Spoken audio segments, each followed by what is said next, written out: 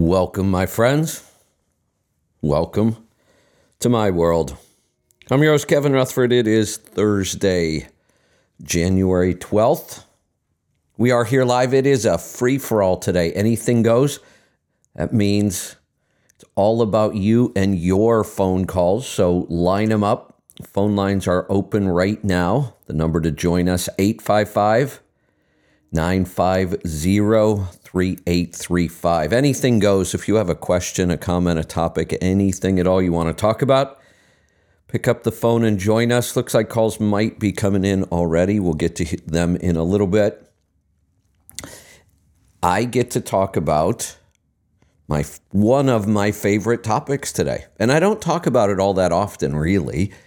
It's kind of political, but it's much, much bigger than just politics. I have been following this topic since the 90s, really. This is the first time I heard about it. I've been talking about it ever since I've been on the air. Just not a lot, but it's back in the news. So it's time to talk about it a little bit today. The fair tax. I had almost given up on the fair tax. Our political environment had become so crazy, and we're, fighting against the Green New Deal and the mandates and the lockdowns, and we're so divided. And I just kind of thought that the fair tax was dead on arrival, but it's not. Not that I think it's going to get passed. It won't. But the Republicans in the House have proposed the fair tax again. Pretty incredible. Now, let's go back to what was, and I don't want to get too political, but I'm going to talk a little bit about politics. This is important. Let's go back to what just happened with the fight for the Speaker of the House. Most of the time when we vote, we don't get to vote on the Speaker of the House. The House does. It just goes through. I mean, that's the norm. Here's who we're putting up for Speaker. They get passed. We move on. It's business as usual.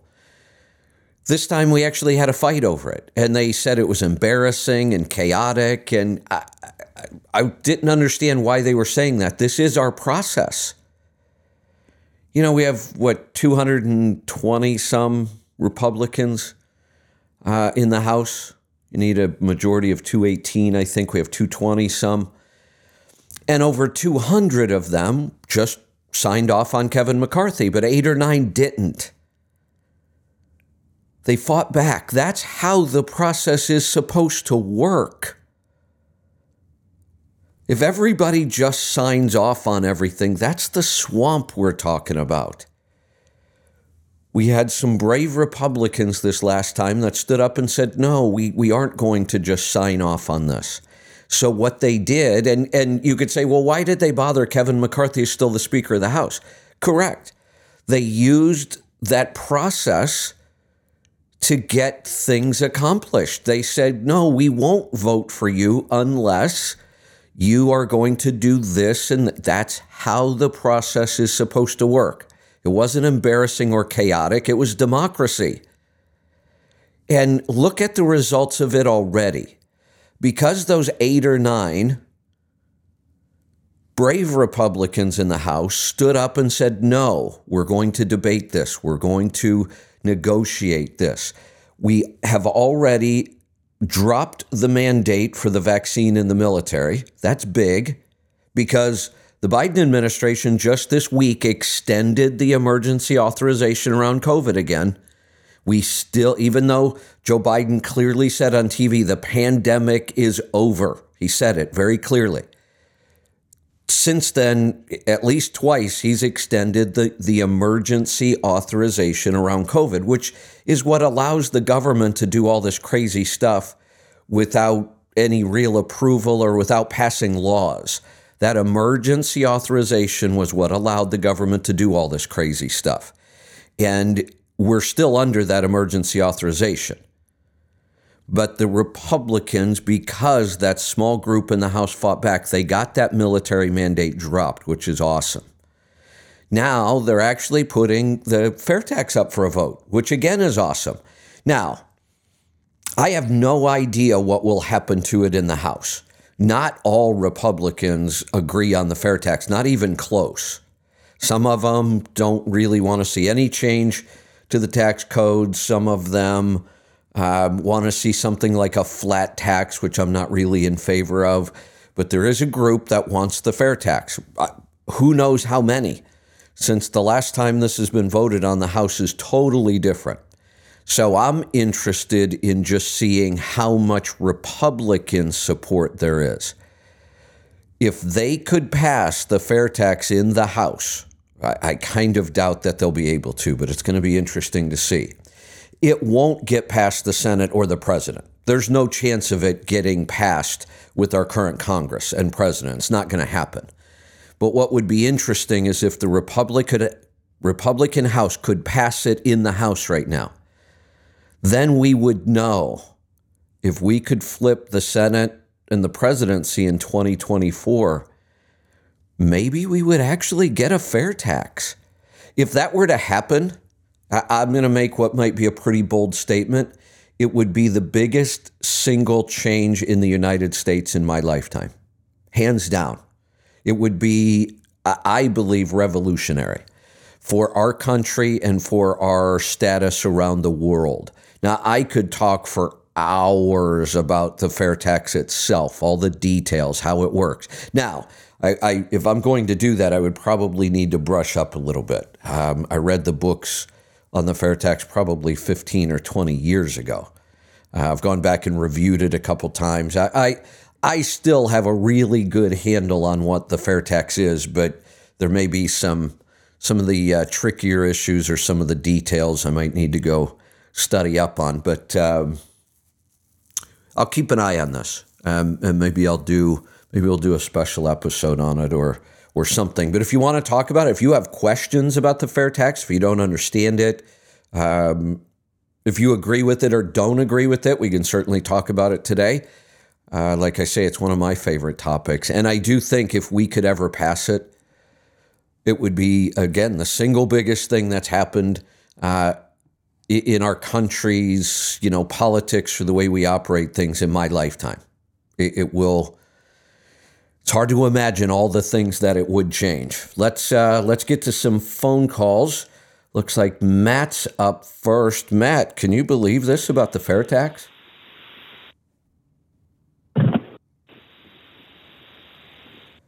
Matt? Hello? Oh, there you are. I think my phone cut out there right as you came to me. Yep. Actually, so I got to start with the fair tax now. One thing that bothers me about this and the way you just presented it even, and I don't think you did it on purpose, but you almost make it sound like this is a Republican issue and a right-wing issue, and the fair tax is bipartisan. It probably is going to get supported by the Republicans more than the Democrats, but I just, if it does make it mainstream news and all that, I sure hope it doesn't get presented that way. In reality, it's probably been supported by libertarians across the years more than anybody. Almost everybody I know that promotes the fair tax heavily is libertarian. And unfortunately, that's how it gets presented. And then both the Republicans and the Democrats fight back against it. But you're right that the support has been bipartisan. But I'm pretty sure that it's never going to get voted in by a majority of Democrats. I mean, I don't like that it's presented that way either, but we have to be realistic. It hasn't had a whole lot of Democratic support, hasn't had a ton of Republican support either. That's why, 30 years later, we still haven't really ever talked about it much. Yeah, because if I remember right, several years ago, it gets reintroduced most Congresses. I don't think the last two, Congress is 2 years. Right. I don't think the last two groups it was ever introduced. So we got to go back at least 6, if not even more. Yeah. At that time, it only had 6 co-sponsors. Yeah. So, Yeah. you're talking 7 or 8 representatives are even signed Right. on to it. What's interesting about it this time, because I think the first time it was introduced was 99, if I remember right. I might be a little off on that. But so it's been, and it was around a long time before 99. But that was the first time it actually got brought to the House floor, I believe. What's different this time, for me anyway, is it's actually being talked about. Or maybe I'm seeing it. I'm seeing a lot of it on Twitter. Okay. Yeah, I'll go do some research and find the bill number and co-sponsors, all that. And if the Senate is even putting together a bill yet, obviously it won't go anywhere in the Senate, even if they put the bill together.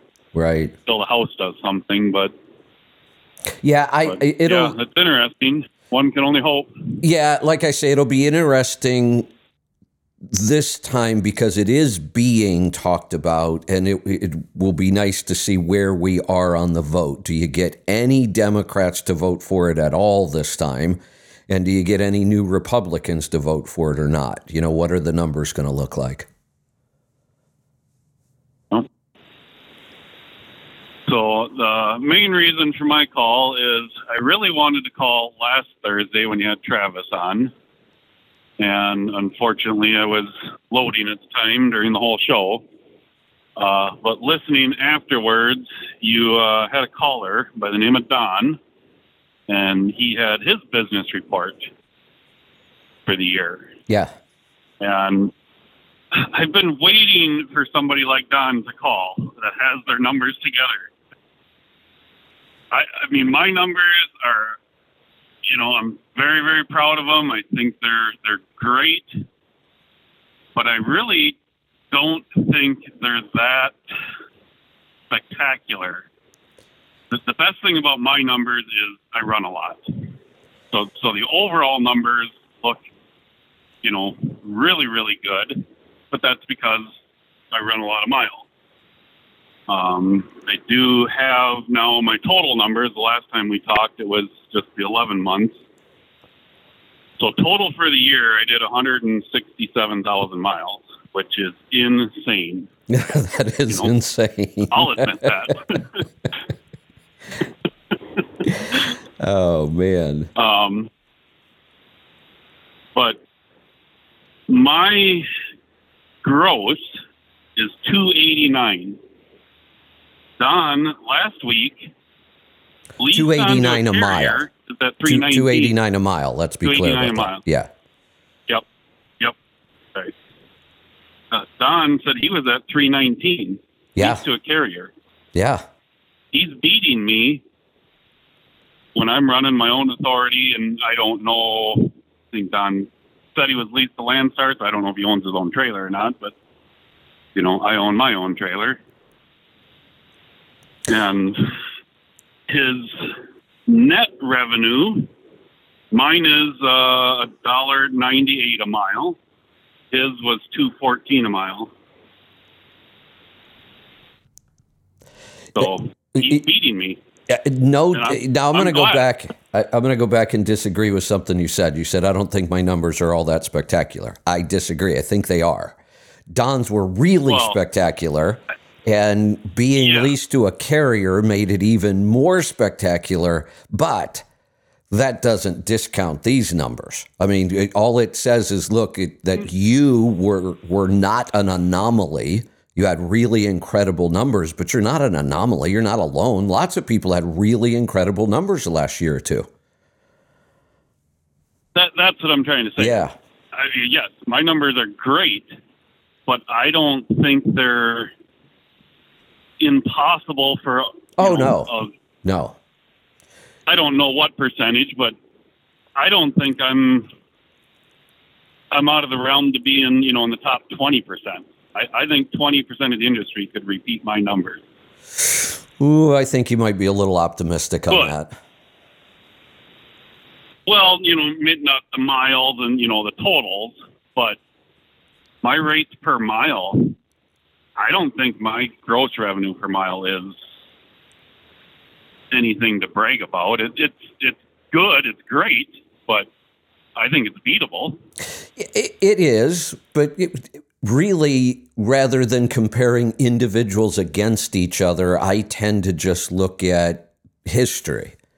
And what I can say about 2022 is we've never had a year like that in my history of being in the industry, ever. No. And then I will say one of my numbers or my ratios that puts me in the way higher top percentage is my operating ratio. What is the exact number here? 31.5%. Wow. That's not too many people can get their expenses down that low. That's a pretty incredible operating ratio. Exactly. No.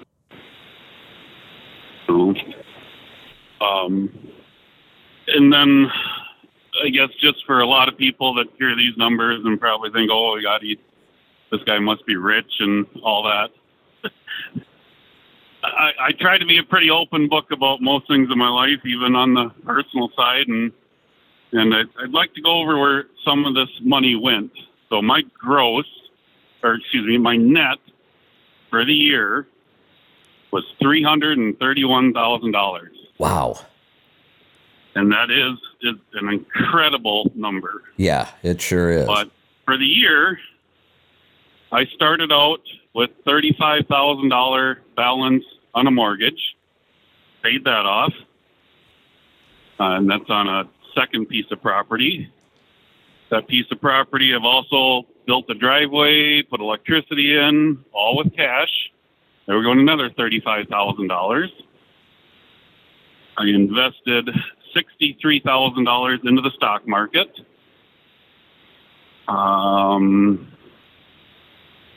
The biggest one is I've already paid in $61,000 in taxes, and I got a feeling I'm going to have to write another check yet. So the money, I still almost live paycheck to paycheck. Yes, I have a lot more in the bank than I did at the beginning, and paid off personal stuff and invested in personal stuff, but it still gets spent. So Matt, one of the numbers that, and it's hard to do numbers on the air anyway. I mean, it's nice when you have a visual and we can build on it. But, one of the numbers to look at when there's a couple ways we can look at this. One is that you might say, well, look, all the money got spent anyway. It did. But if we could compare, and this would be the number we would want to compare, we would go back to, January 1st of 2022, the very first day of the year of last year. What was your net worth? Then let's look at what your net worth was on January 1st. Because even though the money got spent, I mean, you could say, look, it's all gone. Or there was nothing left. But a lot of it got spent on things that increased your net worth. That's the important message here. Yep. Yeah, and that number really didn't go up a whole lot for this year because of the market. I was actually just printing out some of my end of the year stuff, and my retirement shows a loss of $71,000 for the year. So, God, again, this would make like a good webinar where we could show numbers, and it's just hard to keep all these numbers in your head to think about this. But that difference in the net worth number would be important. And when you said net worth didn't go up, now it gets a little more complicated. Let's go look at why. And because you have a lot of money invested in the stock market did poorly this year. We could say, oh, well, then that was a horrible plan. There's another way to look at this issue, and this gets even more complicated. I would go back and say, well, let's look last year, how much money, the dollar amount you put into the stock market, and how many shares did it buy you? This year, let's look at the dollar amount you put into the market. How many shares did it buy you this time? Because it bought you more shares this year. It has to. The price went down. You were buying the stocks on sale this year. And it looks bad on paper, but what we know is that you bought assets. You have more potential for future gain now because you bought assets at a lower price. And I know that's confusing, but that's what happened. Yeah, because basically, I believe year over year, the S&P 500 is down 22% or right in that neighborhood. That's big. It's rallied a little bit the last couple of days. Yeah. So if we just went up 22% to get us back to where we were in January of last year, right, my numbers would look they fantastic. shoot way up. Yeah. Yep. Yeah. You know, there's one other issue I want to go back over here because this is a great example of this concept.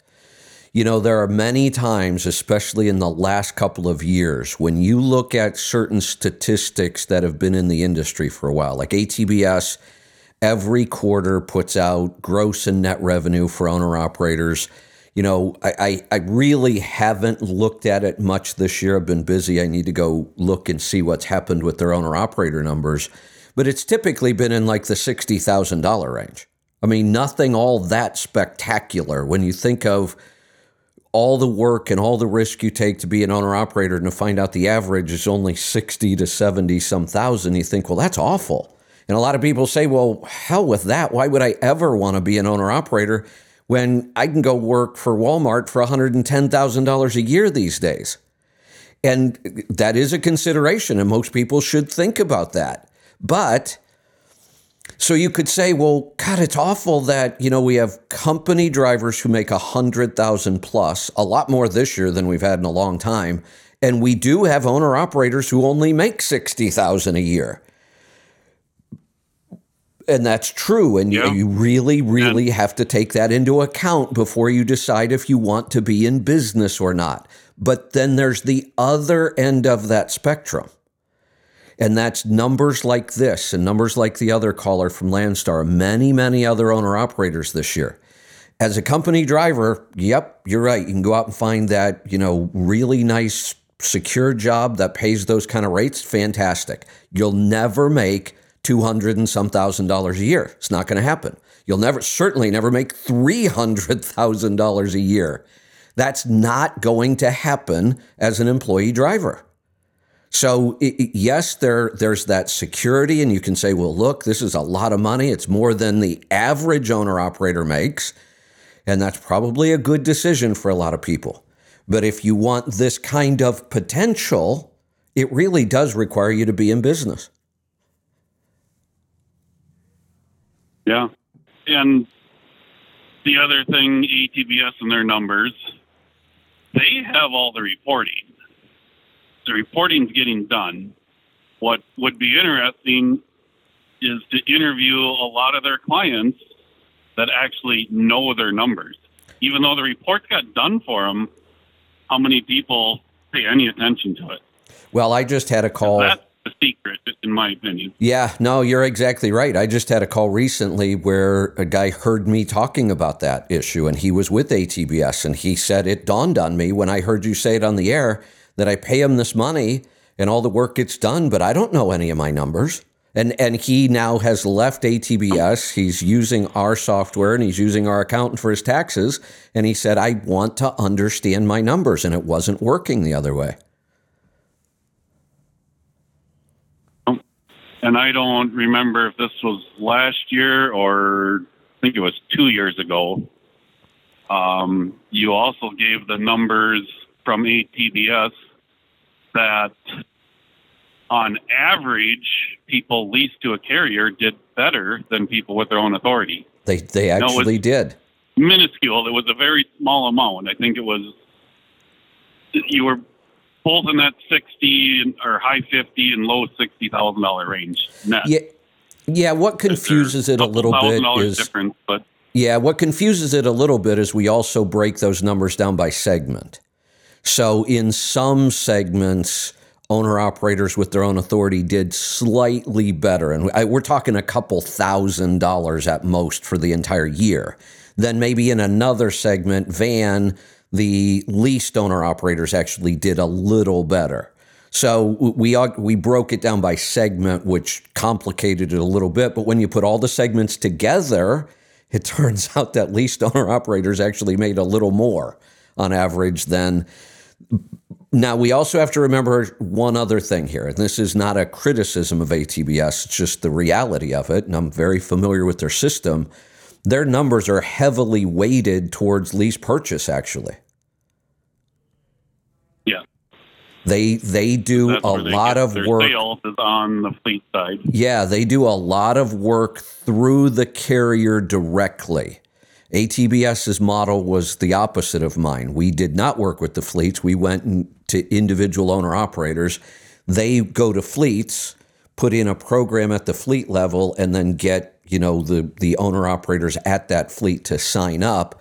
And that it's very heavily weighted towards lease purchase.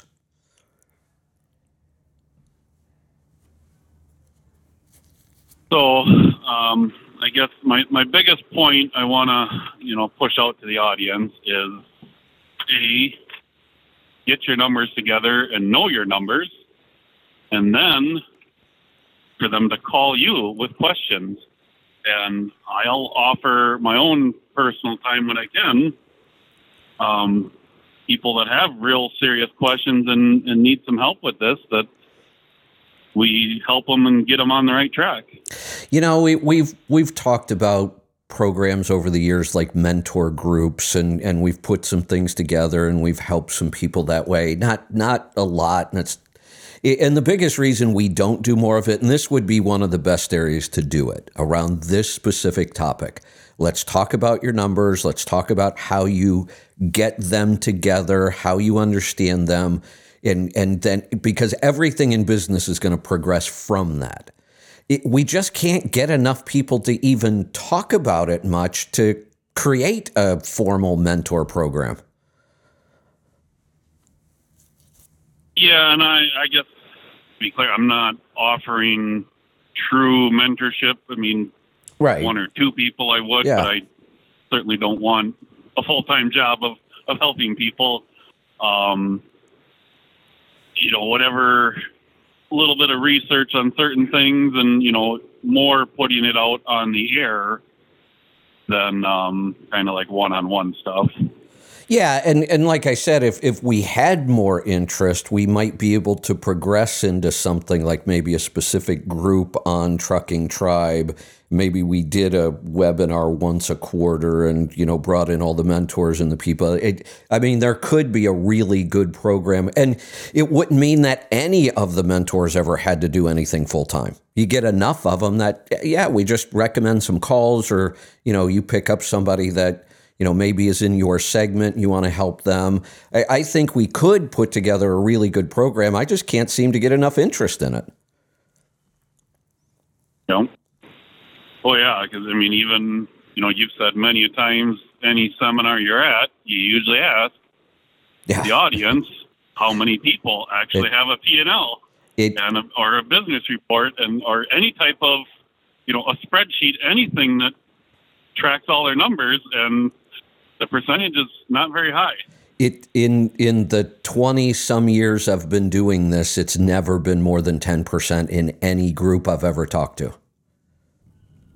Even, what to me is almost a shame, but even at the CMC, I think the percentage is probably the highest there. Right. But still not where it should be. Not as high as I would expect it to be. Exactly. Yeah. Speaking of which, this is just a little teaser. We may have a program similar to the CMC in the works coming back. There's a couple different avenues we're talking about right now. Now, we need to be careful because I've just been saying all this week, we have too many projects not finished. We have to finish those. But we're always looking to the future. We're always planning. And one of the things we are talking about again is a CMC-like program and also a health program, possibly that big as well. Now, it may not. I don't know if it'll ever be as big as 5 days and, what the CMC became last time, because that was just way too much for us to manage as a small company. But we're also working with another company in the industry that is changing its business model, and I can't say too much about this yet. And that may work into this, where we actually allow a third-party company to manage our events for us. And we just, we bring the ideas, the content, and we actually partner with a third-party company and let them manage the events. Because that's what happened. The event itself got so big. We're a small company. We were devoting almost 6 months worth of work time for that one event. It was just insane. And we just can't keep doing that. Nope. So, but there are a couple ideas in the works. There's a couple ideas for, some sort of a hybrid program where, there's events that are virtual throughout the year and then one, in person. We're looking at a couple different options. Nope. Okay. Well, speaking of health, I have a question on that subject too. All right. A1C. And diabetes, pre-diabetic, all that. Do you have a number on A1C where you would say, we need to really start managing, working? I was a little shocked. I was just had blood work and all that. I've been having gout reoccurring again, and I had my A1C checked. Okay. Came back at 5.8. The absolute... I didn't think was bad. I know it's not, but... Yeah, the absolute level that I would say you have to start working on it is if you're getting close to 6. And really that's not the best time. It's not the optimal time. That's like if you don't want to end up with some diabetic complications and then we have to try to reverse them, you really, and like you said, you're at 5.8, you're already starting to feel some potential symptoms. So you are at the place where we absolutely need to address it.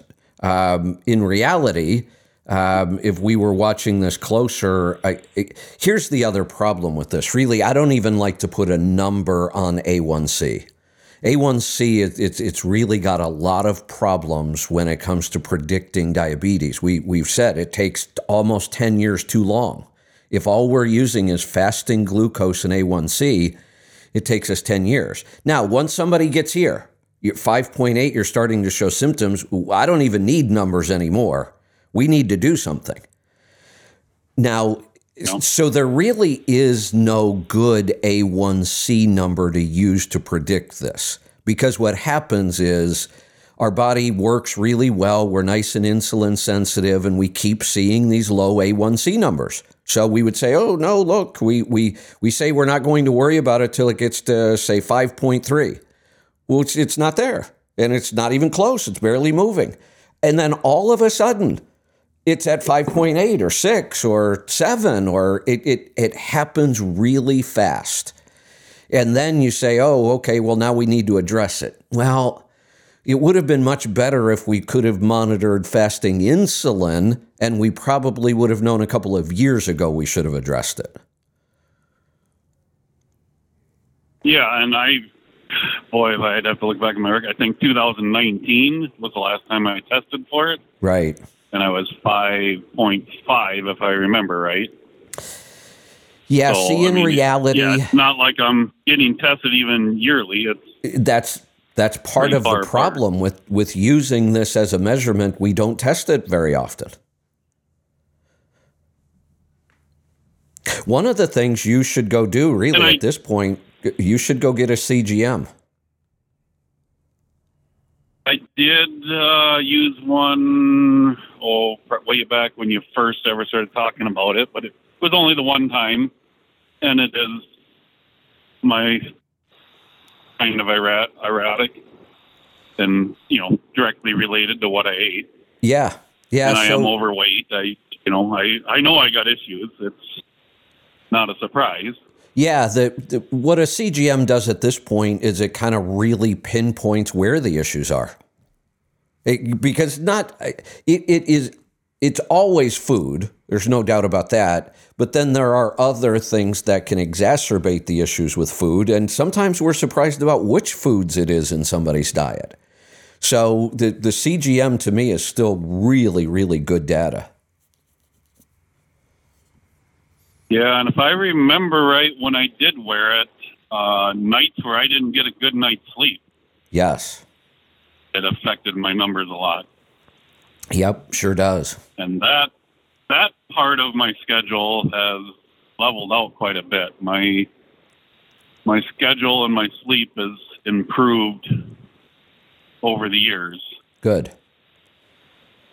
And that's quite a challenge when you run that many miles. Yep. Yeah, I still got one night, and it's last night. Wednesday nights are always broken sleep for me. I'm up and down delivering with a 3 or 4 a.m. appointment, and then reloading, and it's a screwy night, but there isn't a whole lot I can do about it. But it's right. It's down to the only night now a week that's like that. I used to have 2 or 3 nights a week like that. It's interesting because I think if you wear the CGM and you really pay attention and you think through it, maybe there is some things you can do during nights like that make a little difference even. No. All right. Well, it's definitely my focus for my numbers is on the health side from now on. Well, there you go. Get your CGM and let's start working on that. Alrighty. Sounds good. Talk to you soon. Thanks for the numbers. Let's go to Texas. Paul, welcome. Howdy. What's on your mind today? I got a couple of things to add.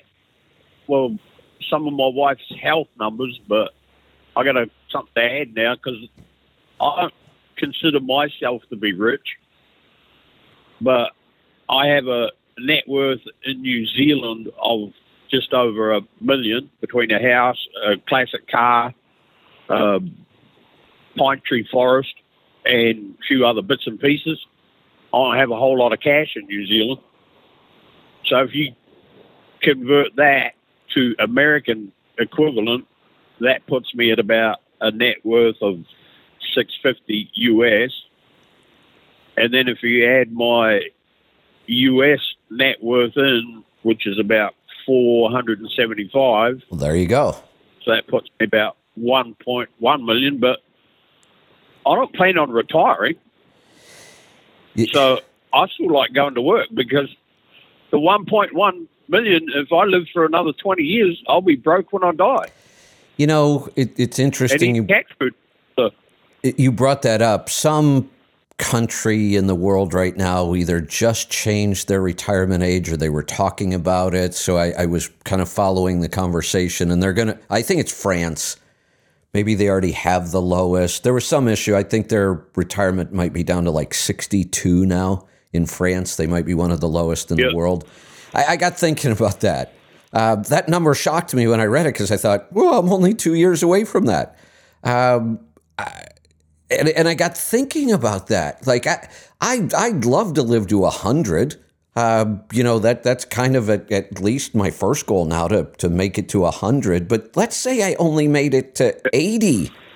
I got thinking about that. 20 years of retirement. Now, because we work so hard in this country and we work our whole life and we think about retirement, most people hate their jobs. People hear that and go, oh my God, 20 years of retirement, that'd be awesome. Try it once. Try taking 2 months off once and see. It makes me insane after a little while. What do you do with all that time? Yeah, well, old age runs fairly common on my father's side of the family, and not too bad between my mother and her 6 brothers. She got to just short of 91. A couple on dad's side of the family hit the 100. My oldest living relative he's either 98 or 99, but it's only a few years ago he started walking. dad lived to be 85 and a half, so I'd like to live to be a pain in the Yeah. ass for my nieces and nephews. So, Yeah, your numbers look promising. I'm kind of honestly, this used to worry me. It doesn't worry me nearly as much anymore because I understand this so much better. I can even remember talking about this once on the air, that I come from a very short line. I never met one of my grandparents. He died before I was even born. By the time I was 13, I had no grandparents left.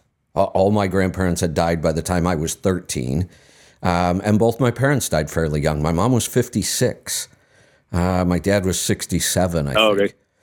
So I don't have good numbers in my genealogy, but I understand enough now to know that that doesn't mean I have to succumb to the same fate. And I can already tell, obviously, I'm not going to. I mean, both my parents had health issues in their 40s and 50s, fairly severe health issues. And I don't have those things. I managed to dodge the bullet and learn this stuff and turn it around early enough that I don't see any reason why I might not be able to make it to 100. Yeah. So on to the question I call about my wife. So she's had, the last couple of years, she's had quite a few UTI.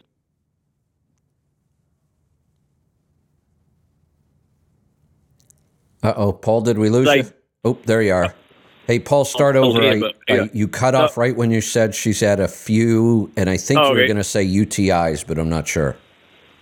Yeah, UTIs. But she actually had kidney stones as well, where they went in and blow them up or whatever they do. Well, 1 year later, she had still not passed them, but they hadn't got any bigger and they hadn't moved.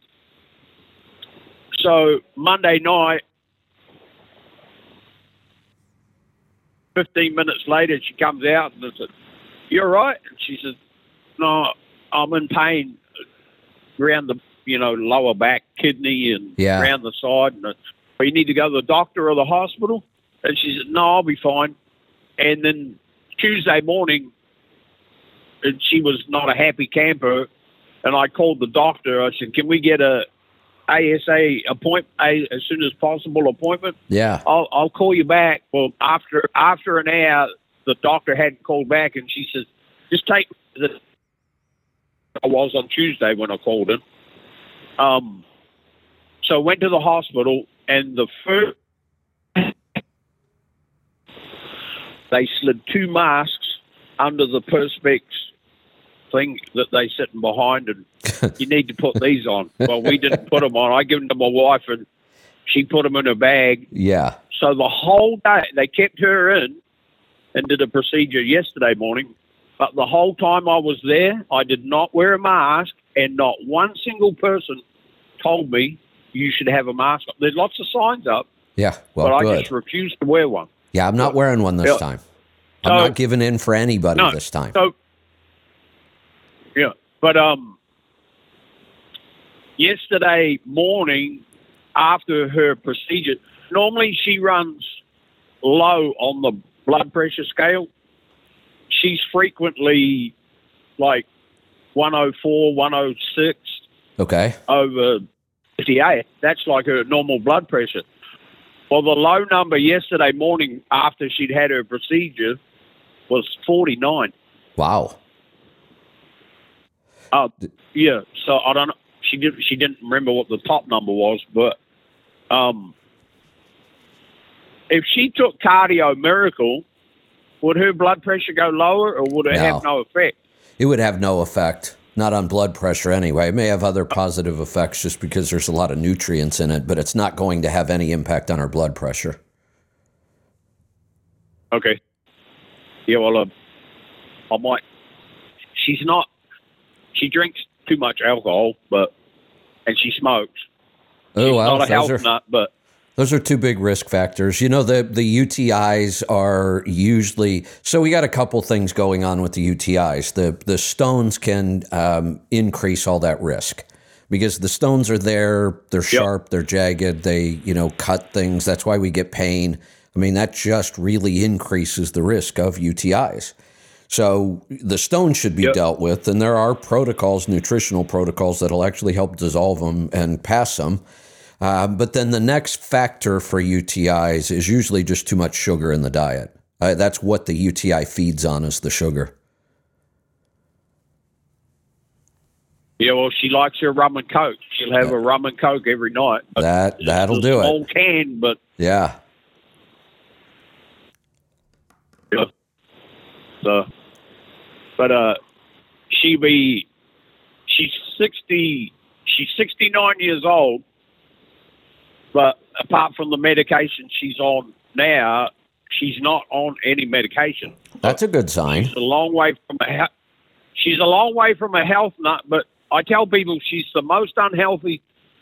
She's not. No, she's the healthiest unhealthy person you're going to find. There you go. But she drove trucks for many years. I actually met her in the TA truck stop in Ontario, and but she retired in 2006 to take care of her mother, and her mother lived for another 8 years or something. But but she never went back to work. So got it. But okay, well I might get her on the Cardio Miracle. I should probably get on it too. So there you go. But I'm a procrastinator. Okay, carry on. Thanks. All right. You're welcome. Thanks for the call. Let's go to New Jersey. Jeremy, welcome to the program. Hi, Kevin. Hey, I wanted to say, sorry for that last couple of days ago, that question I threw out at you about investments. It was our Vanguard account, and we what I found out was we were, and as it pertains to S&P 500, I had asked you about a couple funds. They have so many funds, it makes it confusing. It is confusing. So and so there was codes, a bunch of different codes for their funds. Well, what I found out that we were buying, they were pulling out. They made a fund for growth funds out of the S&P 500, and then they made which we were buying, and we got in, and let me just say we do have the Russell 2000 as well, and so, but it's just the S&P 500 we're talking about. We just want I found out the code for all of it was it's called the VOO. Okay, that's the S&P 500 straight index fund, right? So what the VO, and then we saw value, and then so they made a fund for they pulled out the value companies, and but what I'm trying to say is we're going to take all that, stop doing that, and just go to the code that I found, the fund that I found, that the true full 500 index, right? Right. We're just going to consolidate into this. Do you happen to have the code for that value fund? I want to take a look at it. Yeah, the value fund is called VOOV.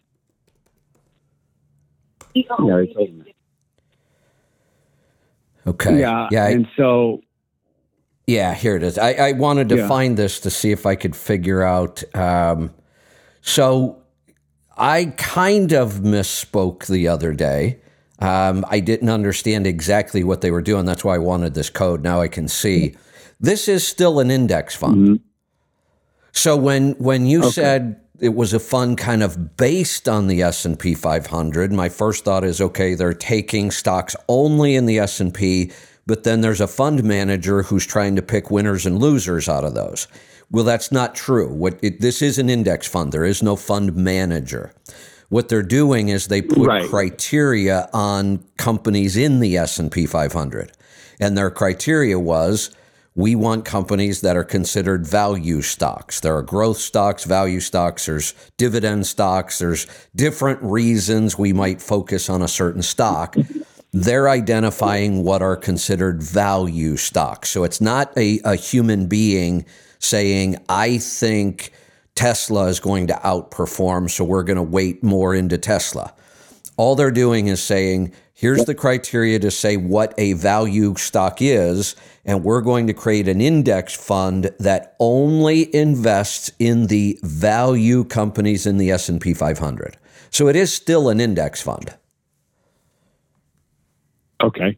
Yeah, and we were kind of, looking out for those managed funds like you have mentioned, aren't necessary, right? And, with the fees and all that, because you can't beat the automatic, the S&P 500, just what it is, right? But so, yeah, we were, going to buy the values, focus on that, and then, and keep everything balanced. And, but then I guess, so my question now, it becomes, we don't really need to do those two things if we're really, because we added those two up, the G and the V, and they added up to exactly the same price as the S&P 500, the VOO price for that day. So for the stock, so it's basically like we were doing the same thing, just kind of fractionated, but then they had one, and I guess this is a question I had too. They have one called the total stock market, which I'm sure you've heard, the Vanguard total stock market, which is like 4,000 and something right. companies. And obviously the 2,000 are in there and the 500 are in there.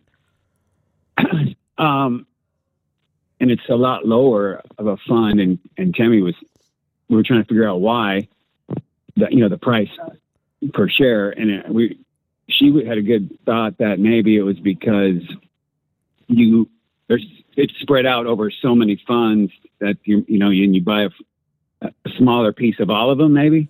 No, what's happening there, and again, this can get a little confusing if I don't have like numbers to put up that you can see, but here's how we get the share price in an index fund like this.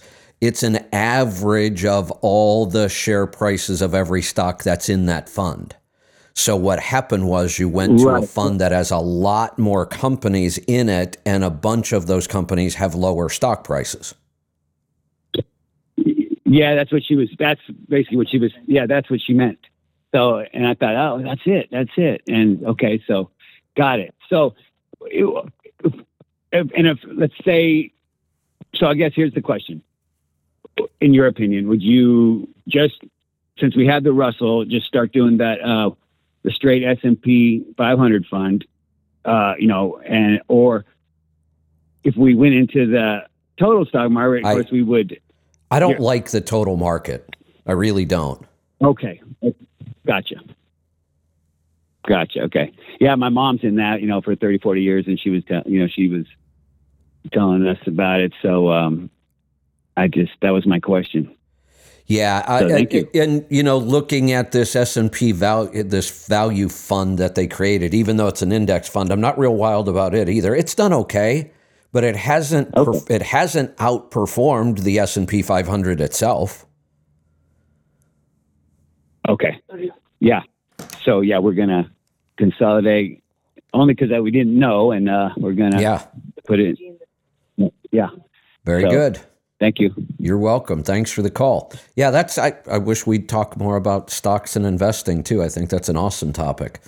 Let's go to Florida this time. Tony, welcome to the program. Morning, Kevin. Tony from VO252 Trucking. How are you? Excellent. What's on your mind today? That's good. I'm glad I tuned in today. It's just interesting how the caller just brought up Vanguard. I have a story on that, but I can't let Matt go without saying that I'm interested in participating in the forum on business, and of course Paul, my other carrier that I've been listening to. He's given me some ideas. I couldn't not call after those two. Exactly. But I think that in that forum, what I'd be ending up talking about is how to get these brokers to somehow arrive like Matt has on direct freight. And I was thinking about what you said. Well, yeah, you get a relationship with them, invite them to dinner. By the way, I have posted on Facebook to buy both Paul and Matt lunch anywhere they want, and I am in Southwest Florida. Awesome. With no response. Oh, well, but keep anyway, it up. I'm pretty sure that if I know, I'll trade Matt's numbers for my VO2 Max. By the way, I'm just kidding. Yeah. but yeah, I would gladly give him my fitness if I could. More on that later. But I'm pretty sure that if I asked my broker out to lunch, he would say it's against company policy. Really? What company? I don't really like to mention. That's okay then. Don't. It's brokers, but the initials are cheap and heavy. Oh yeah. Well, I don't think that is against their policy. I actually know a lot of people there. I would be surprised if they had a problem with that. It's not, but I'm pretty sure he wouldn't do it because it'd be a waste of his time. And so just that's what I would end up talking about is how do you get direct freight? Because I've been in my wheels for 12 years now. Let me give you a couple ideas. So first, before I do, remind me, I'm going to go back to some ideas on getting direct freight, but I want to tell you a story about C.H. Robinson. I love this story, by the way.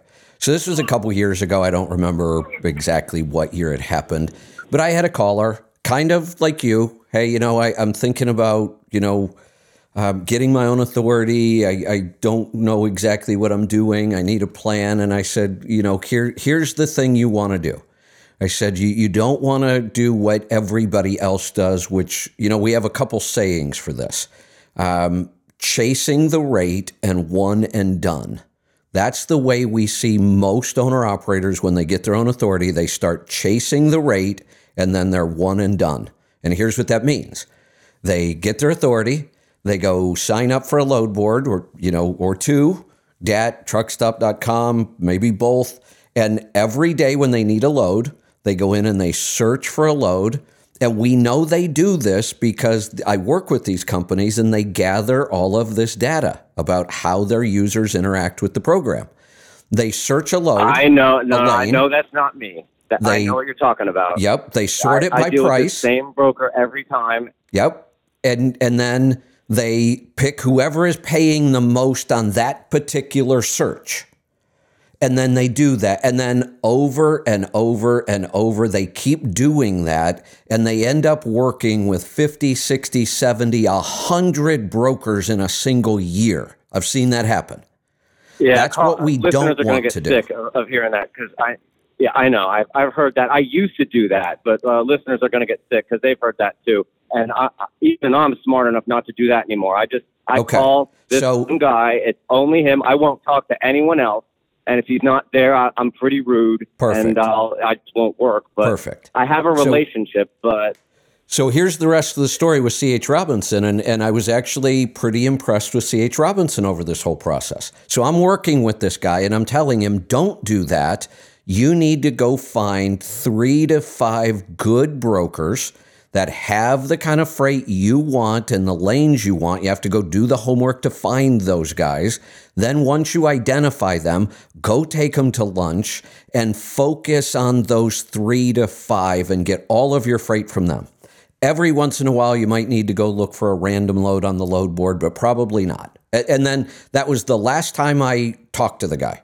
We had that one call, and then out of the blue, like months later, almost a year, I think, I actually get approached by C.H. Robinson, and they were approaching me to come speak at their annual event.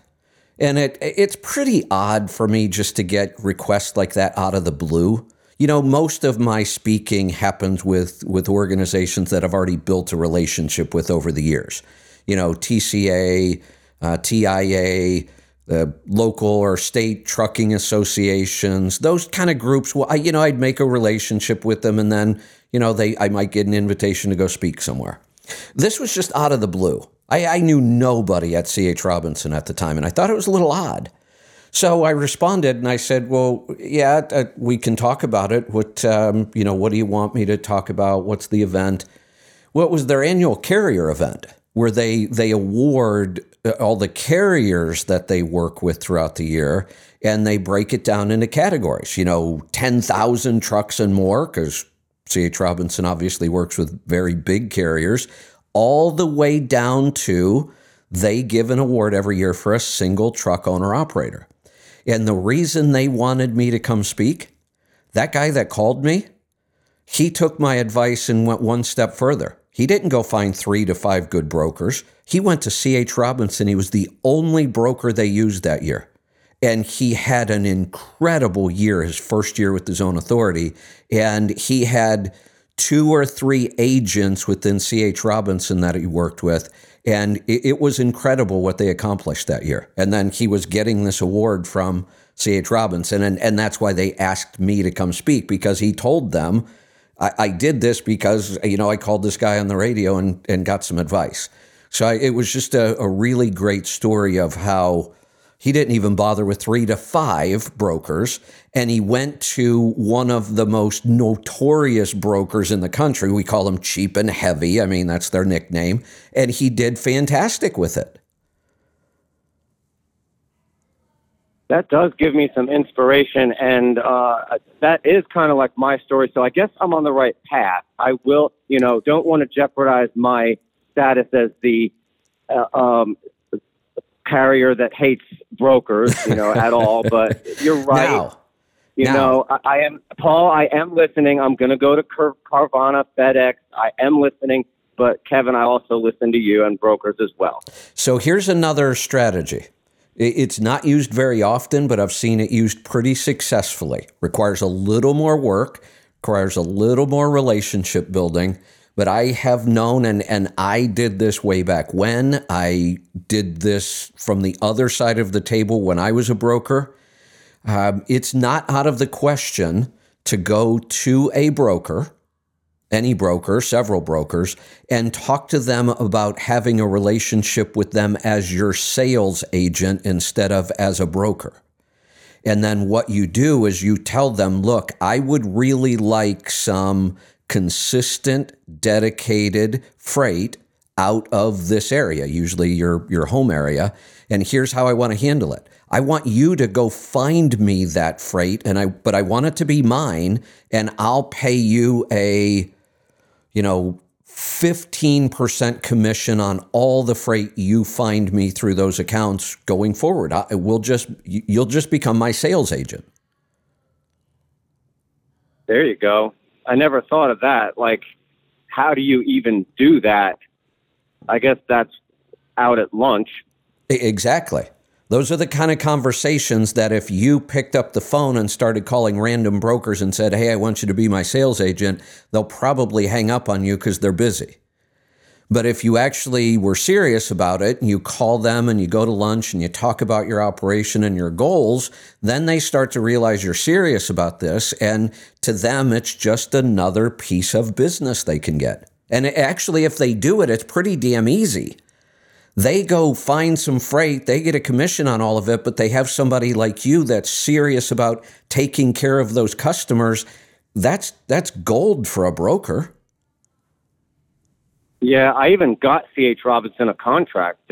Like, I was with, leased to a carrier, and there was this freight that I knew they could use, but I knew that C.H. Robinson had it, and I actually got that contract for this carrier. I ended up leaving them, and I don't get anything. I should get a commission for that. Right. I actually acted as a broker, but well, you acted as a sales agent. And there is a difference. Yeah. Yeah. All right. I think I'll do that.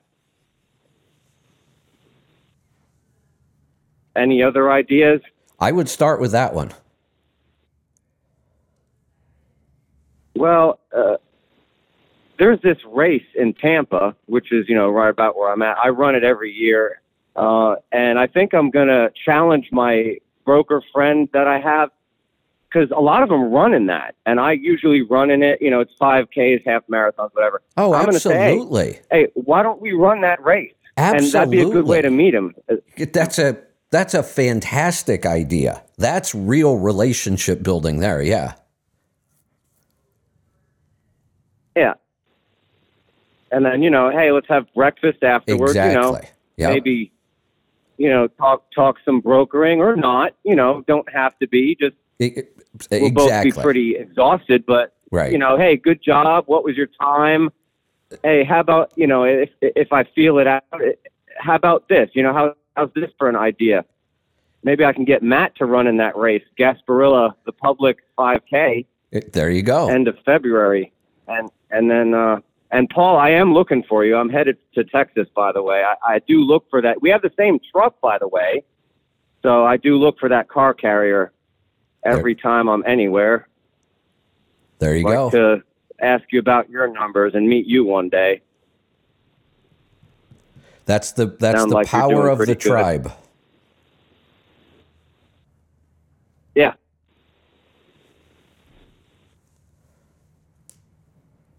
Wim Hof, by the way. I've actually been doing Wim Hof longer than you have. They had him on Dr. Radio about 4 years ago. Okay. And they did a round of deep breathing on air. Talk about radio cool. silence. Yeah. But yeah, and I've been doing that for about 4 years, honestly. I'm not real good at it, but 2 minutes and 40 seconds isn't too shabby for one round. No, that's... So, yeah. You know, and I think I talked about this once before, and I'm not sure. Well, I do know one thing that changed, but I'm very on and off. Sometimes I'm really, you know, strict with it, and I do it every day and multiple days in a row, or weeks or months sometimes. But with all the testing and the biohacking I'm doing, I'm always stopping things. So I've stopped the breathing several times, gone back to it. It seems to me like when I first started, you know, if I could get to 2 minutes, that was a really good round. And then I, you know, started getting to 2 minutes and 15 seconds pretty regular, and 2:30. And I had a couple weird anomalies where I actually went past 3 minutes.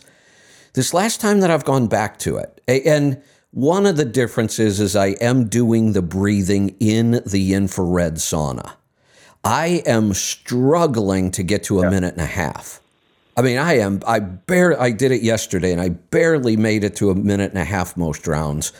One of the factors I do know is when you're in that infrared sauna, my heart rate's up around 115, even though I'm just sitting still breathing. My heart rate gets to about 115. And what that means is the faster your heart is pumping blood, the more oxygen it requires.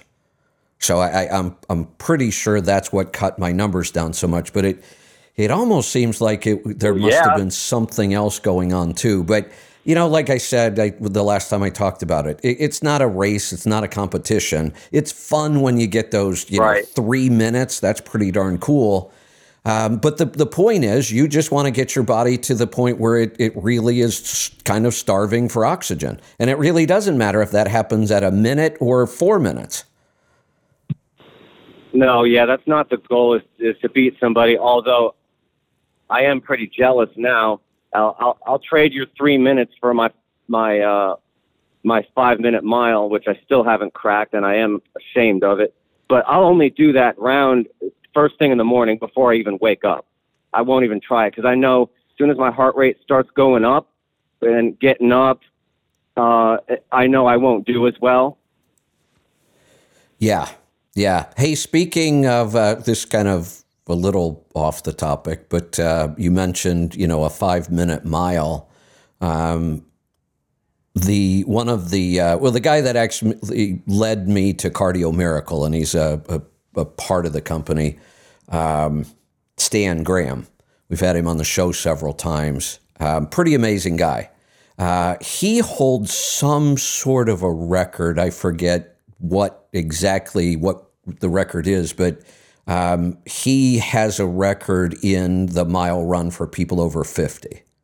And I think it's a pretty big deal, whatever the record is. Yeah, it probably is. He's probably in the fours. I can't break 6 at 48. And if somebody, I would pay anyone, for 21 more seconds just to get under 5. I don't know why. I'm fine with a 6:21. It's perfectly fine. That's I'm impressive. Good, but there's no doubt about it. That's still impressive. And I do have to say I met Stan in person, and I think his legs are about the same length as my torso, my whole body. Right. Yeah. Mine are too, probably. So you're. I'm not cheat, built for running, and I still can't even do it. I am checking out that all the stuff online, the sales. I need to order a oil sample, but I forgot. I am on my own fitness line of brands that I've been doing for about 4.5 years, but doesn't mean I won't change. That I think they're pretty much all the same. I go for natural and organic, and there's this one line that I use that's pretty stable and that I trust because I know the people. It's a lot like a lot of things in life. I've said many times, let's talk about something that, everybody in this industry understands: oil. The oil we put in our truck. There's a lot of different oils out there. There's very little difference between any of them. They're all really similar. Slightly different additive packages, slightly different approaches, which is, think about almost everything. Aren't there a lot of really, really good cars produced in the world? Almost all the same. They have some differences. This is kind of the same way. When it comes to supplements, as long as you're working with a professional line of some sort, because there are a lot of garbage supplements out there, total garbage, but there are also a lot of really good ones. It's not just ours. I mean, Biotics is an amazing company. They do, I could go through why their processes are so good and all the testing they do for, heavy metals and to make sure their ingredients are pure. They do some of the most intensive testing I've ever seen. But there are also 10 other supplement companies out there that I could say are just as good. Yeah, ours do too. And I was asking the leaders, why aren't they in stores? Like, why don't we put these in stores? Why don't we have it on the open market? Well, where can you buy a Lamborghini? Do you see Lamborghinis advertised in stores? Right. Yeah, and that's why I said, and the term I used was a professional line of supplements. That's kind of what we mean. That you're not going to find them at GNC. You're not going to find them in Walmart. Usually you have to work through a practitioner to get them. Because they can't make money on it. There's just not enough of a margin. It's that good that the stores they can't afford to sell them. That's a big part of it. Yeah. The other reason, if they are a supplement company that's truly in business to help people be healthier, not just market and sell a bunch of products, they want the professional practitioner so that they don't just have people randomly taking a bunch of supplements, because that doesn't work either. Yeah, that's right. And that's what they said about ours is they don't do advertising. It's actually the best to actually pay people like me. And if I were smart, I'd be doing that and I wouldn't have to drive a truck. I'd be smarter at marketing fitness and just be getting paid to help people. But I'm just not good at sales, as you can tell. I can't even find loads. Oh, listen to you. You find all kinds of loads. Yeah, I got some help. Well, there you go. We all need help. That's why the tribe exists. That's why I do what I do. We even the term tribe is for a reason. Human beings can't survive on their own in the wild. We just can't. I doubt that there ever was a time where we could. Now, I'm not saying there aren't a couple human beings here and there that if you put them in the right place out in the wild, they could survive. Well, yeah. But on average, we cannot go out into the wild on our own and survive. We never have been able to. That's why we formed tribes in the beginning. We had to have them to live and survive in the wild. I kind of feel the same way about business. It's really nice having a tribe. I used to say that as long as I've got my tennis racket and my tennis ball and my tennis crew, I'd be okay. But now I've got, the tribe is something good to go to as well. Yeah. Because there are people in there that really care. They may not be good enough to play tennis, but I'm just kidding. They're good people. That's right. All right. Good stuff, Tony. Yeah, man. Take it easy. Talk to you soon. All right. I just looked at the board. I was very engaged in my conversation with Tony there. Interesting stuff. And I realized we are all out of calls. We do have Rolling Toe coming up. Let me check. I'm pretty sure it should be at 10 o'clock today. Yep, 10 a.m. So we've got about 45 minutes left. I could either go take a break for the next 45 minutes, maybe go do a brain tap session, maybe go do a little infrared sauna and some Wim Hof breathing, or I could take a couple more calls if you want. It's totally up to you. I will wait about 1 minute. Was there anything else I wanted to talk about today? Let me go back and try to find my notes. See if there was anything interesting. I've had this article hanging around since December somewhere.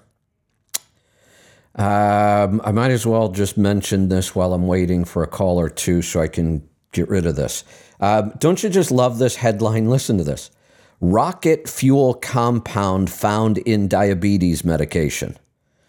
Wonderful. Back in 2018, the FDA actually recalled some high blood pressure medications because they had some sort of a contamination in those.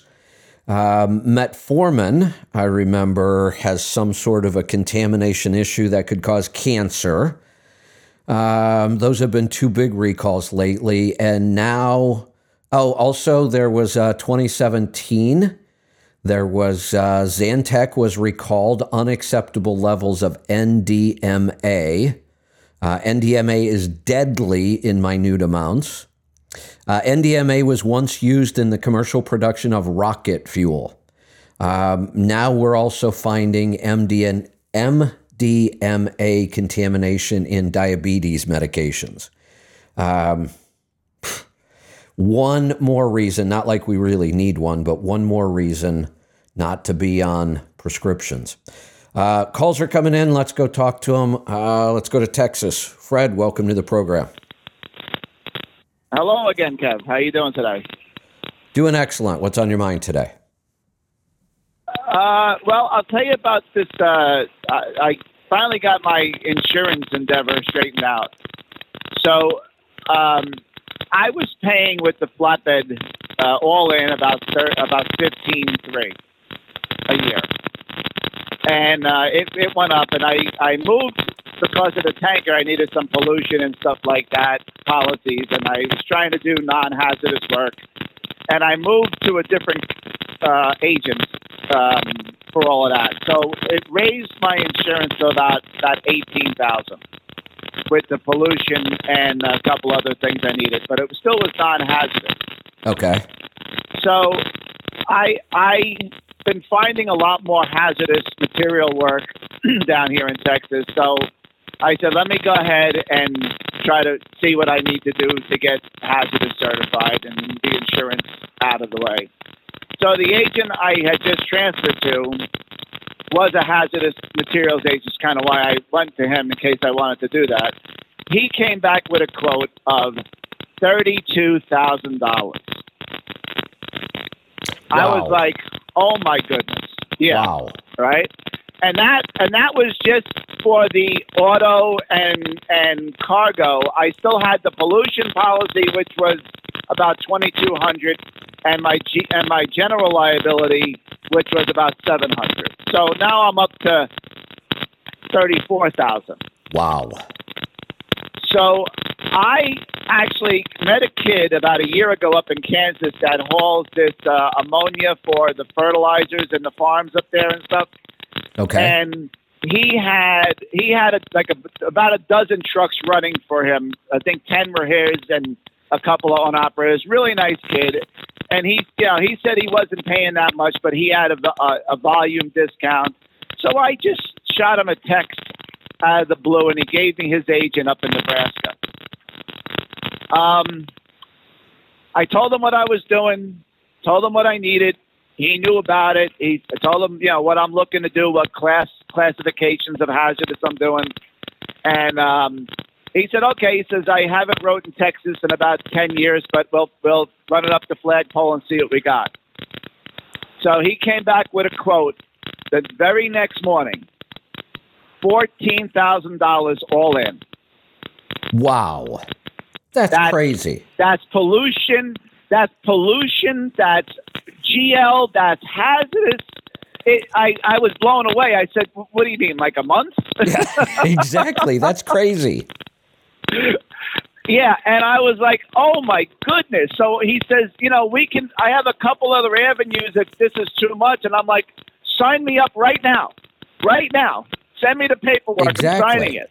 Yeah. So, and I said, do you need this up front? Is this do I have to lay? He says, no. He said they want a month. They want a month security, a month up front, and then $1,200 a month for 10 months. Wow. I'm like, he said, but it has to come directly out of your bank. It can't be on the charge card. I said, that's perfect. No finance charge, nothing. I'm like, wow. Yeah. So, he said to me, I don't look at any of your information. I just put it together, bundle it, and send it to the insurance department. He said, your DOT number and your license must be super clean. I was shocked that you got this price. Wow. So yeah, I was I couldn't believe it. So it kind of gave me a new lease on life here with this, with this tank work. Awesome. So. And I've been, I hit the ground running. I did a load yesterday, doing a load today. Got a couple loads set up for next week. So I'm doing. I'm a hazmat carrier now. There you go. Congratulations. Yeah, thank you. I'll tell you another exciting thing was last night when I got home. That sauna space was sitting on the porch, so I'm really excited to get into that. I'm starting to call that. I have that single. You probably bought the same one, right? That single bulb on the board. Yep. In the Faraday cage. Did you open it up? No, I looked at it briefly. I got him. I had a long day yesterday, and I didn't. I know the glass bulb is kind of fragile, so I didn't want to mess with it. So I just kind of opened it up and didn't pull it out yet. Yeah, but, it is a it doesn't look big at all. It is a beautiful piece of craftsmanship. This company builds just beautiful products. I had an interesting call with the CEO of SaunaSpace last week. So here's another interesting story. I may have told this, I can't remember. The health conference that I just went to in Las Vegas. That was not on my radar. It wasn't planned. I didn't even know about it. About 3 days before the event, Lisa said, hey, I see Dr. Wolfson's going to be speaking at this event in Las Vegas. Why don't you go? And I said, I don't know. It's, travel and airplanes. But then I thought about it, and, it's a good opportunity. I can get a direct flight down to Vegas. That one decision has reaped so many rewards, it's unbelievable. So I had attempted to work with SaunaSpace a couple months ago. I think I talked about it.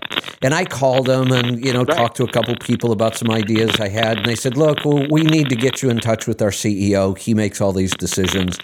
And I said, okay. And nothing ever progressed. Nothing was really happening.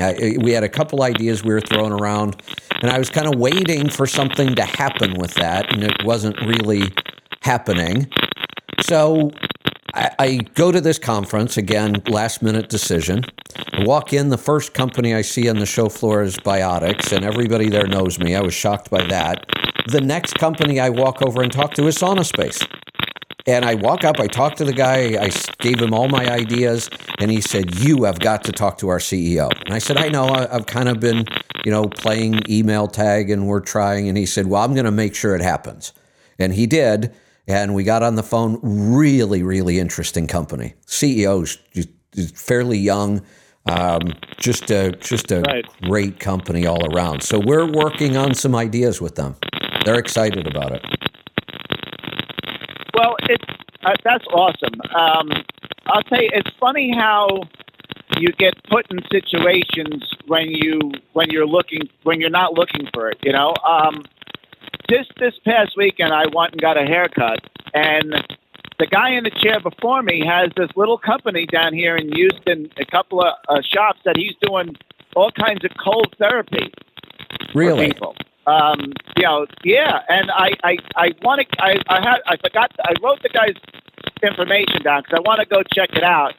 He does a lot of different, you know, he has this one tank that he actually put in his house. It's about $6,000, but you don't have to change the water in it, and it stays consistent at like 32 degrees. Wow. 6 months. It's 6 months, but it's expensive. He says he has two places in like kind of close to me. One down in downtown Houston in what they call the Galleria district, I guess. It's, you know, and then he has another one further closer to me on the north side of Houston, but the one closer to me doesn't have this particular tank. So I got the name of it, but he told me about it. We were talking for about a half an hour. Really interesting kid, young guy, probably early 30s, and he's been involved in this for a while. And I was telling him about the stress protocol and the Wim Hof breathing, and he knew about the Wim Hof breathing, and he was going to look into the X3 bar. I told him it's very convenient. It might be something to put in his place, Yeah. So, really interesting guy. And, but yeah, so you get put in these situations when you're, I guess, involved in this for some reason. They put you to get, and that's what happened with you with Sauna Space, it looks like, Yeah. Yeah, I had no idea they were going to. I mean, I booked the event so late, I didn't even go look at the vendor list because I just didn't have time. I mean, I was trying to book flights and hotels and get going. And like I said, I walked in and it was an anti-aging conference. And, I didn't recognize many of the speakers. Right. And I'm like, it's probably worth it just to go spend some time with Dr. Wolfson, but so many other good things came out of going to that event. Yeah. I'll tell you, I have to give props to Lisa because my wife would never tell me, just go to Vegas, have fun. Yeah, she almost forced me to go. That's excellent. That's funny. I commented on the post I made. My wife this morning when she got up says, "What the hell did you get now?" Yeah, there you go. I know. I said, you'll see. You are crazy, aren't you? And I said, oh yeah. That's almost an everyday occurrence around this house. What the hell did you get now? It's a pretty common thing around here, no doubt. Here's something else interesting. But I was excited. It took a while. Speaking of Vegas, the first time I went to Vegas was in '99. It was where I did my first solo seminar ever. I had done my first seminar that year at Louisville, but I was on the panel. I wasn't the presenter. Then the presenter bombed. They actually asked me to be the presenter, and the next show that year was Las Vegas. So Las Vegas was the first time I did Partners in Business by myself. And I went to Vegas every year for many years for that show. And, I was just back to Vegas with this event. And I've been down to Vegas for Anthony Robbins events. In all the years since '99, I've been going back to Vegas. I have never gambled a single dime. Not one. God bless you, because that's the reason I wouldn't be able to go, because back in the day when I was running around New York and hanging out with people, Atlantic City was a regular occurrence for me, and I'm one of these guys that I go down with a pocket full of money and I'm spending every dollar of it, or I'm coming home with two pockets full of money. Well, there you go. So, my wife saw me kind of just no respect for money at the time because I was making a lot of money. I had a dozen right. trucks and, That the lifestyle I had. And, Hey, Fred? and again, that yes, sir. that's the curse of the entrepreneur. Yes, sir. Yes, sir. We all so that's the thing. entrepreneurs tend to get so arrogant that they have the ability to make a lot of money that they tend not to focus on the expenses, and it can get you in trouble if you're not careful. Well, that's exactly what happened to me. I had kind of most of my trucks in one basket, and then that company sold to a bigger conglomerate, and they didn't need my dozen trucks. Yeah. And I'm like, what do I do now? Yeah, exactly. Yep, that's how it happens. So, yeah, and like you just said, it was like tomorrow is never going to come, and I'm spending money like a congressman, Yep. and I was leasing Mercedes Benzes. I mean, I got a diamond gold Rolex. I'm a truck driver. I mean, I shouldn't have these things, but that was the lifestyle. Again, New York, the streets, and the way I grew up, it kind of was like you want to be those guys who are in the movies, but you don't want to do what they do to get it. Right. All right, Fred, good stuff. Hey, I'm going to move on. The calls are starting to pile up on me here. I thought I was going to have an easy day today. Let's go to Ohio. John, welcome. Hi. Hey, I know the fair tax, and I've heard you talk about it before, but I couldn't recall exactly how it worked, and I was wondering if you could, give me the quick version, the cliff notes or whatever. Sure. Love talking about this topic. I'm glad somebody asked. So first, before I talk about the fair tax, let me clarify something else people hear and confuse it, and I've even seen it being confused this time right now. A lot of people will use the term flat tax. There is a proposal for a flat tax. It's very, very different from the fair tax, but people confuse these all the time. In a flat tax, the IRS would still exist, payroll withholding would still exist. The only thing that would change is they just eliminate all of the tax code almost, and they just put a flat percentage on whatever income they're going to tax, whether it's your adjusted net or whatever number they're going to use. The tax return is simply this. What is that number for you? And you have to pay 15% of it in tax. Everybody pays the flat rate, whatever it is, 10%, 15, 20, whatever they come up with. There's no deductions. There's no adjustments. This is what everybody pays. That's a flat tax. I am not in favor of that. It's better than what we have now, but it's nowhere near as good as a fair tax. Because all the IRS still exists, all the taxes we all pay still exist, payroll tax withholding still exists. In the fair tax, all of that stuff goes away. The IRS is disbanded. The payroll tax goes away completely. No employer under a fair tax would withhold any taxes from anybody's check. Social Security withholding goes away. Medicare withholding goes away. Income tax goes away. There's a whole list of other taxes that go away with this.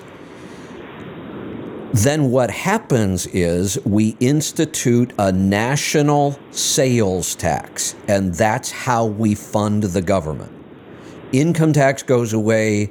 Social Security and Medicare withholding goes away. Those taxes go away. Medicare still exists. Social Security still exists. We just fund them a different way. So payroll withholding disappears. That's awesome for employers. It's awesome for employees. You get your whole check. So what happens then is there is a national sales tax on every new item you buy. No used items are taxed. Flea markets and, buying and selling used stuff online, none of that gets taxed. Only new products get taxed. And you just pay the tax at the point of sale. And There are, I don't know, like 30, almost 40 some states, I believe, that have state sales tax, maybe even more than that. So the mechanism for collecting the tax in those states is already in place. That's what would replace the IRS. The state taxing agencies, sales tax, just collect the sales tax, pass it on to the federal government, and that's how we fund our government. It doesn't, and it almost doesn't seem like that would be enough money if you only were Wait a taxing minute. new stuff. Wait. You never asked me what the rate is. How do you know it's not enough money? Look at how many new items get bought in this country, and and by the way, the fair tax is roughly around 20%. They will argue back and forth. There's different ways of not calculating it, presenting it that makes it look a little different. That's one of the places that they'll argue about back and forth. But they have shown where the rate they plan on implementing for the fair tax would replace all of the income from all of those other taxes. All the math has already been done. It is enough money, and it's around 20%. Sounds great. I mean, I last time I heard you talk about it, I was thinking, well, hell, that's almost a no-brainer, you know. But to me, it is a no-brainer. To play devil's advocate, I guess to play devil's advocate. But what about, like, you know, if I was going to go out and buy something, I'd make sure I went out and bought something that was used. I guess. I don't know. Why not? What Wouldn't it be nice to have that choice? So I didn't have to pay tax. Correct. I know. Isn't it nice to have that choice? Now, let's talk about what is their big agenda in the government right now? Isn't it the environment? Right. Wouldn't it be really, really good for the environment if we encouraged a lot of people to buy stuff secondhand instead of brand new? Well, that's true too. I wonder why. I mean, why can't? I mean, it makes such common sense. Why do you think this can't be done, or has not been done? The same reason we will probably never get term limits in Congress or in our federal government, because the people who have to vote in term limits don't want term limits. The people who would have to vote in the fair tax don't want the fair tax, because companies lobbying to get tax law changes, that's huge power for politicians. Take away the tax code and the politicians lose a lot of their power. The people who need to vote this in don't want it. Yeah, that's making a lot of sense to me. If you're interested, there's two really good books on the fair tax, both written by Neal Boortz. Neal Boortz was a talk show host out of Atlanta years ago. He retired quite a few years back. But that was the first place I heard it. I used to listen to tons of talk radio when I drove. And Neal Boortz was a libertarian. Neal Boortz was the guy who introduced me to my favorite book, Atlas Shrugged, and also introduced me to the fair tax. And he wrote 2 books on it. I mean, you can go look them up. I believe they're both available on audio. What is his last name? Neal Boortz? Boortz. Boortz, I think. Okay. Yeah, I'm going to go look that up. I'll download one of those books. I have several credits available to me on audio. Yeah, listen to that book and then call me back. Let's talk about it. Will do. I appreciate your time. Thank you. All right. Good talking to you. Let's go to Tampa this time. Joe, welcome to the program. Hey, Kevin. It's good to talk to you again. I got a question about, 6 to 8 weeks ago, you talked to the guy from Cardio Miracle. Yeah. And they mentioned that they were going to change the sweetener.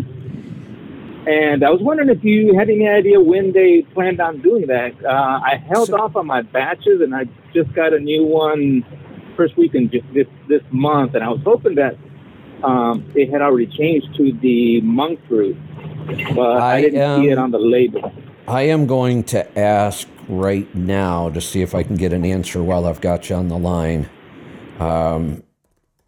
So let me type. Yeah, because with the current sweetener, I do get, I mean, it's fine, but there is a slight aftertaste, and I do use monk fruit for, all my other sweetening things like coffee and stuff. Yeah, and I seem to like that better than...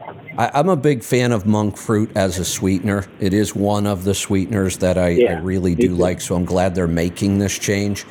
I don't know. I have to go look. I'm asking right now to see if somebody can figure it out while I'm on the air. But I had a call yesterday where somebody claimed their latest batch was a different color, that it was much more deeper red than it used to be. And I didn't know the answer to that question either. Maybe that's what happened. Maybe that is the switch. Well, I haven't opened my can that I just received, but I just looked at the label to see if it had changed, and it's still the erythritol, or I think that's what it is. Did they use erythritol and stevia, or just erythritol? I think it's just erythritol. Might be. And erythritol is a sugar alcohol. That's not a bad sweetener. I'm okay with sugar alcohols. Sometimes they give people some digestive issues. And like I say, I'm fine when they had erythritol in it, but I think monk fruit is an improvement. Mm-hmm. Yeah, to me, it does have a little aftertaste, and I use stevia for quite a bit, and it also has a slight aftertaste, but then I started using the monk fruit, and it seems like it's a little bit less, so yeah. I was, pretty excited when they said they were going to change to monk fruit. Yeah, I've got a question in right now, and I don't have an answer back yet. But if I get an answer before the end of the show, I'll let you know. Sounds good. All right, Kevin. Good to talk to you again, and I'll talk to you later. That's all I had. All right. Thanks for the call. We are checking internally to see if we can find an answer on that. Let's go to Ohio. Jake, welcome to the program. Yes, sir, Kevin. Thank you. I was listening to Matt, and I'm so impressed in what he's made, and the numbers I really like to hear was the 63,000 he put in the stock market, and then the other one that was really neat is the 61,000 paid in taxes. Yeah. And I mean, most truck drivers you talk to, they'll say, "Yeah, I make a fortune, but I don't pay no taxes." So.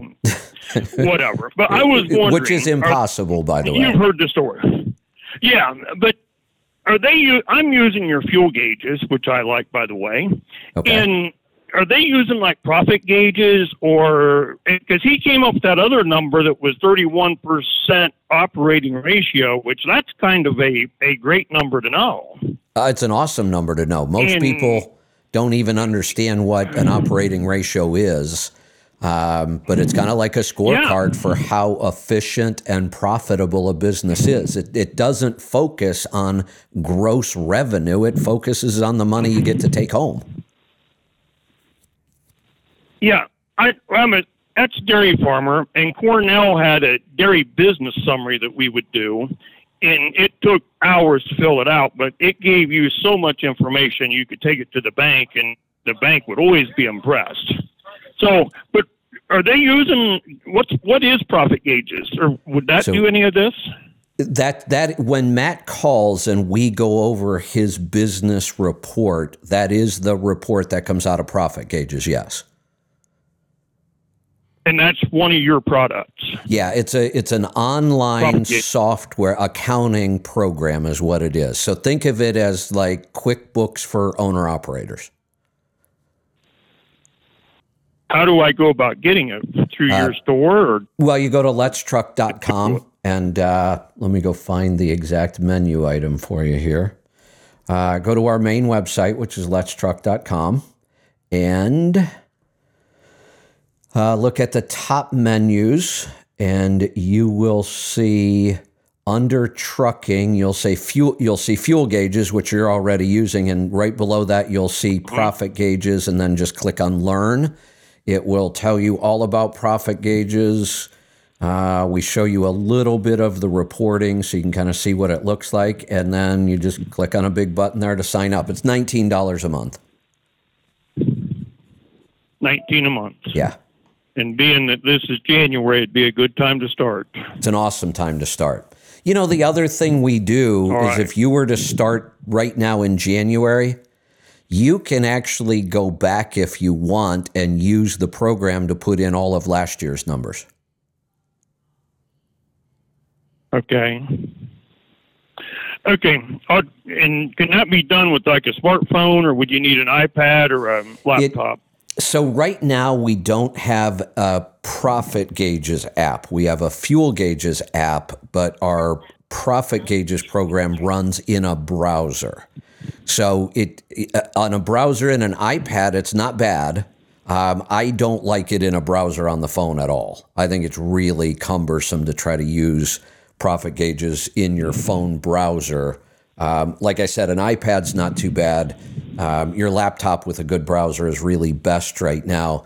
We do have a Profit Gauges app in the works, and when it's finished, which I don't really have a date, it's a big project, not only will there be an app, but about, 70% of most people's accounting is going to be automated.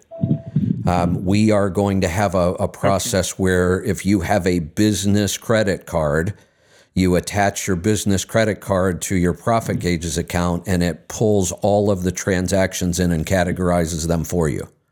It'll do the same thing with your investment. It will work a lot like Mint.com that I talk about all the time for personal finance, where you just put in your online accounts and it pulls all the data in for you. That's how our app with Profit Gauges is going to work. This Profit, I believe, Fuel Gauges is shareable, and other people can look at my Fuel Gauges. Is that true? Everybody in Fuel Gauges, everybody who has a Fuel Gauges account can see every truck that's in the system. Yes. In Profit Gauges, that does not happen. Is that true with Profit? No, nobody else can see your accounting. Okay. All right. Well, thanks for all you do, and we might see you in Louisville. Fantastic. Looking forward to it. Thanks for the call. Yep. All right. We've got. I think we might be done. I thought I saw a call coming in there, but I think it already dropped. So I don't see any calls coming in. I think we're going to wrap this. Well, you know what? I should wrap this up anyway. We have don't call. Call in 10 minutes. Right at 10 o'clock, we will be going live with Rolling Toe. I say we, but it will be Mike and Kevin Beckett, as usual. So take a break, come back in 10 minutes, and join the live show. Also call those guys. Not being unserious has been a little change for us, not as much as I thought. Our call volume is still pretty darn high. Most days I can go 2.5, sometimes 3 hours, no breaks, which is closer to 4 hours of traditional radio without all the commercials. And we get lots and lots of calls. Thursdays all around seem to be a little slow for some reason. I'm not sure what it is with Thursdays. Today I had pretty good calls, but I know we struggle a little bit to get calls on Rolling Toe, and I'm not sure why. I mean, we've never had that in the past. So call them up. Bug them with vibration questions if you have to. Make up something. But go ahead and check it out. They will be live here in just about 10 minutes. So we will be back tomorrow. I know we've got confirmation from Joel and Henry for tomorrow. We haven't heard from John yet. Angie wanted me to, cardio miracle question. As of right now, we still think it's stevia and erythritol. I don't think they've made the change yet, but we're only looking at product we already have. So I'll continue to dig and see if we can find a better answer on this. We will see you back here tomorrow. Again, 10 minutes from now, check back in and call up Rolling Toe. Be safe, be profitable, be fit and healthy. Always do the hard work and master the journey.